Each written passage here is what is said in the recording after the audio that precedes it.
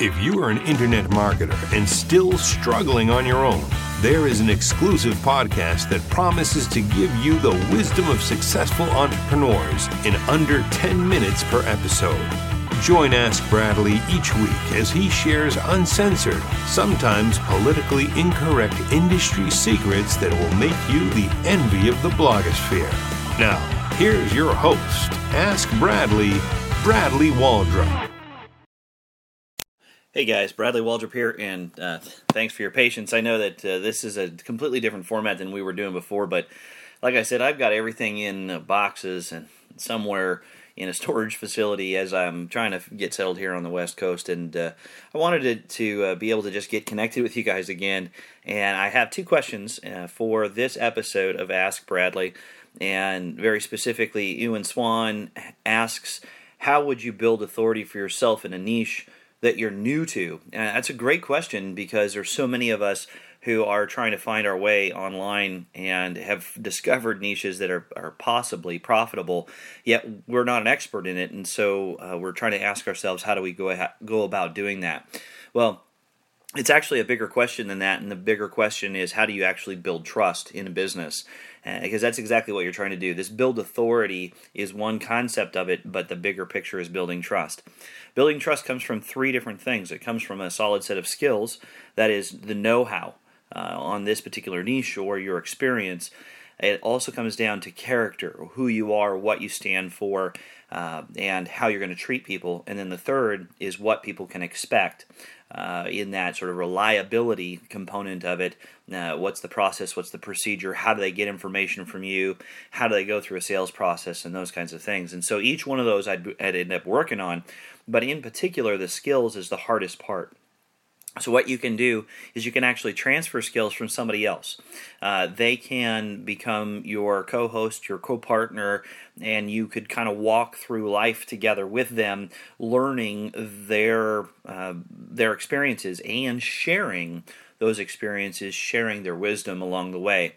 That's actually really kind of neat, and you see it every once in a while in a mentor-mentee type of relationship online where someone has decided that this is a really good business idea, yet they need to be able to tell somebody else's story while they're developing their own. And that's exactly what it is. It's focusing on somebody else's story and being able to tell them, hey, look, Joe was here, and this is what Joe is going through, and in fact, let me put Joe on here, or let me give a quote to Joe, or a reference back to who he is and where he is, and that kind of stuff. So you can transfer that skill set from someone else and their reputation onto you, as long as they're willing to do it.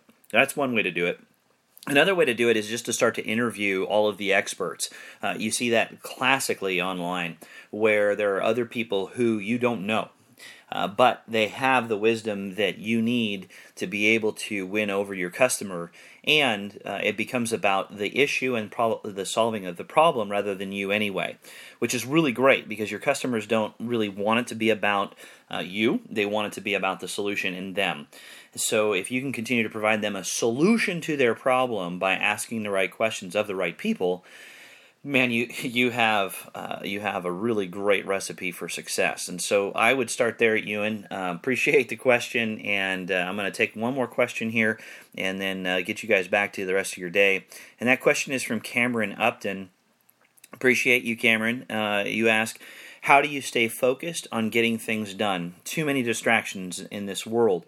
And you're right, there are distractions everywhere, right? Facebook, Twitter, we have the attention span of a gnat these days because there are so many things going on. So I can't give you a one answer solution, but I can tell you what I do. It's a very systematic process. I am interested in making sure that I get results every week. So on Monday mornings, you can find me in my office anywhere between about 6:30 and 7 o'clock, all the way until about 9 or 9:30. And I am planning my next 2 weeks. I'm looking ahead in those next 2 weeks and trying to understand what kinds of results I need, not activities, because activities can get you really bogged down. I need to figure out how to get results. And those results then all of a sudden have me focus on the most efficient use of my time. Is it delegating something? Is it hiring someone? Is it being able to focus on the technically difficult items that only I can do and letting somebody else do something else? Is it spending time on Facebook because I need more visitors and I need more likes and discussion and everything else? Or is it that I actually have to sit down and work on a system? I have to work on a sales page. I have to work on an email series or something else like that. It's all about results. And so what I do is I work on the results first, and then I schedule the time that I need in order to get those results in my calendar, and I block it out from everyone else. I don't sit around having my email open all day long. I don't sit around having Facebook and Twitter and everything else open all day long. I literally do my work in 90-minute chunks. I take a 30-minute timeout, go get some fresh air, walk around the block, stretch my legs, and then come back and do it again. And every one of those 90-minute intense segments are specifically focused on getting the results that I need to get. And all the other stuff, some of you actually have been party to the responses back that I give.